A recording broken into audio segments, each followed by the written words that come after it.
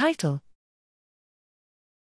Characterizing SARS-CoV-2 neutralization profiles after bivalent boosting using antigenic cartography. Abstract: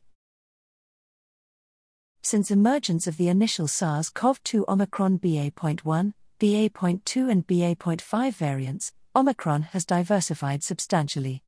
Antigenic characterization of these new variants is important to analyze their potential immune escape from population immunity and implications for future vaccine composition. Here, we describe an antigenic map based on human single-exposure sera and live virus isolates that includes a broad selection of recently emerged Omicron variants such as BA.2.75, BF.7, BQ, XBB and XBF variants.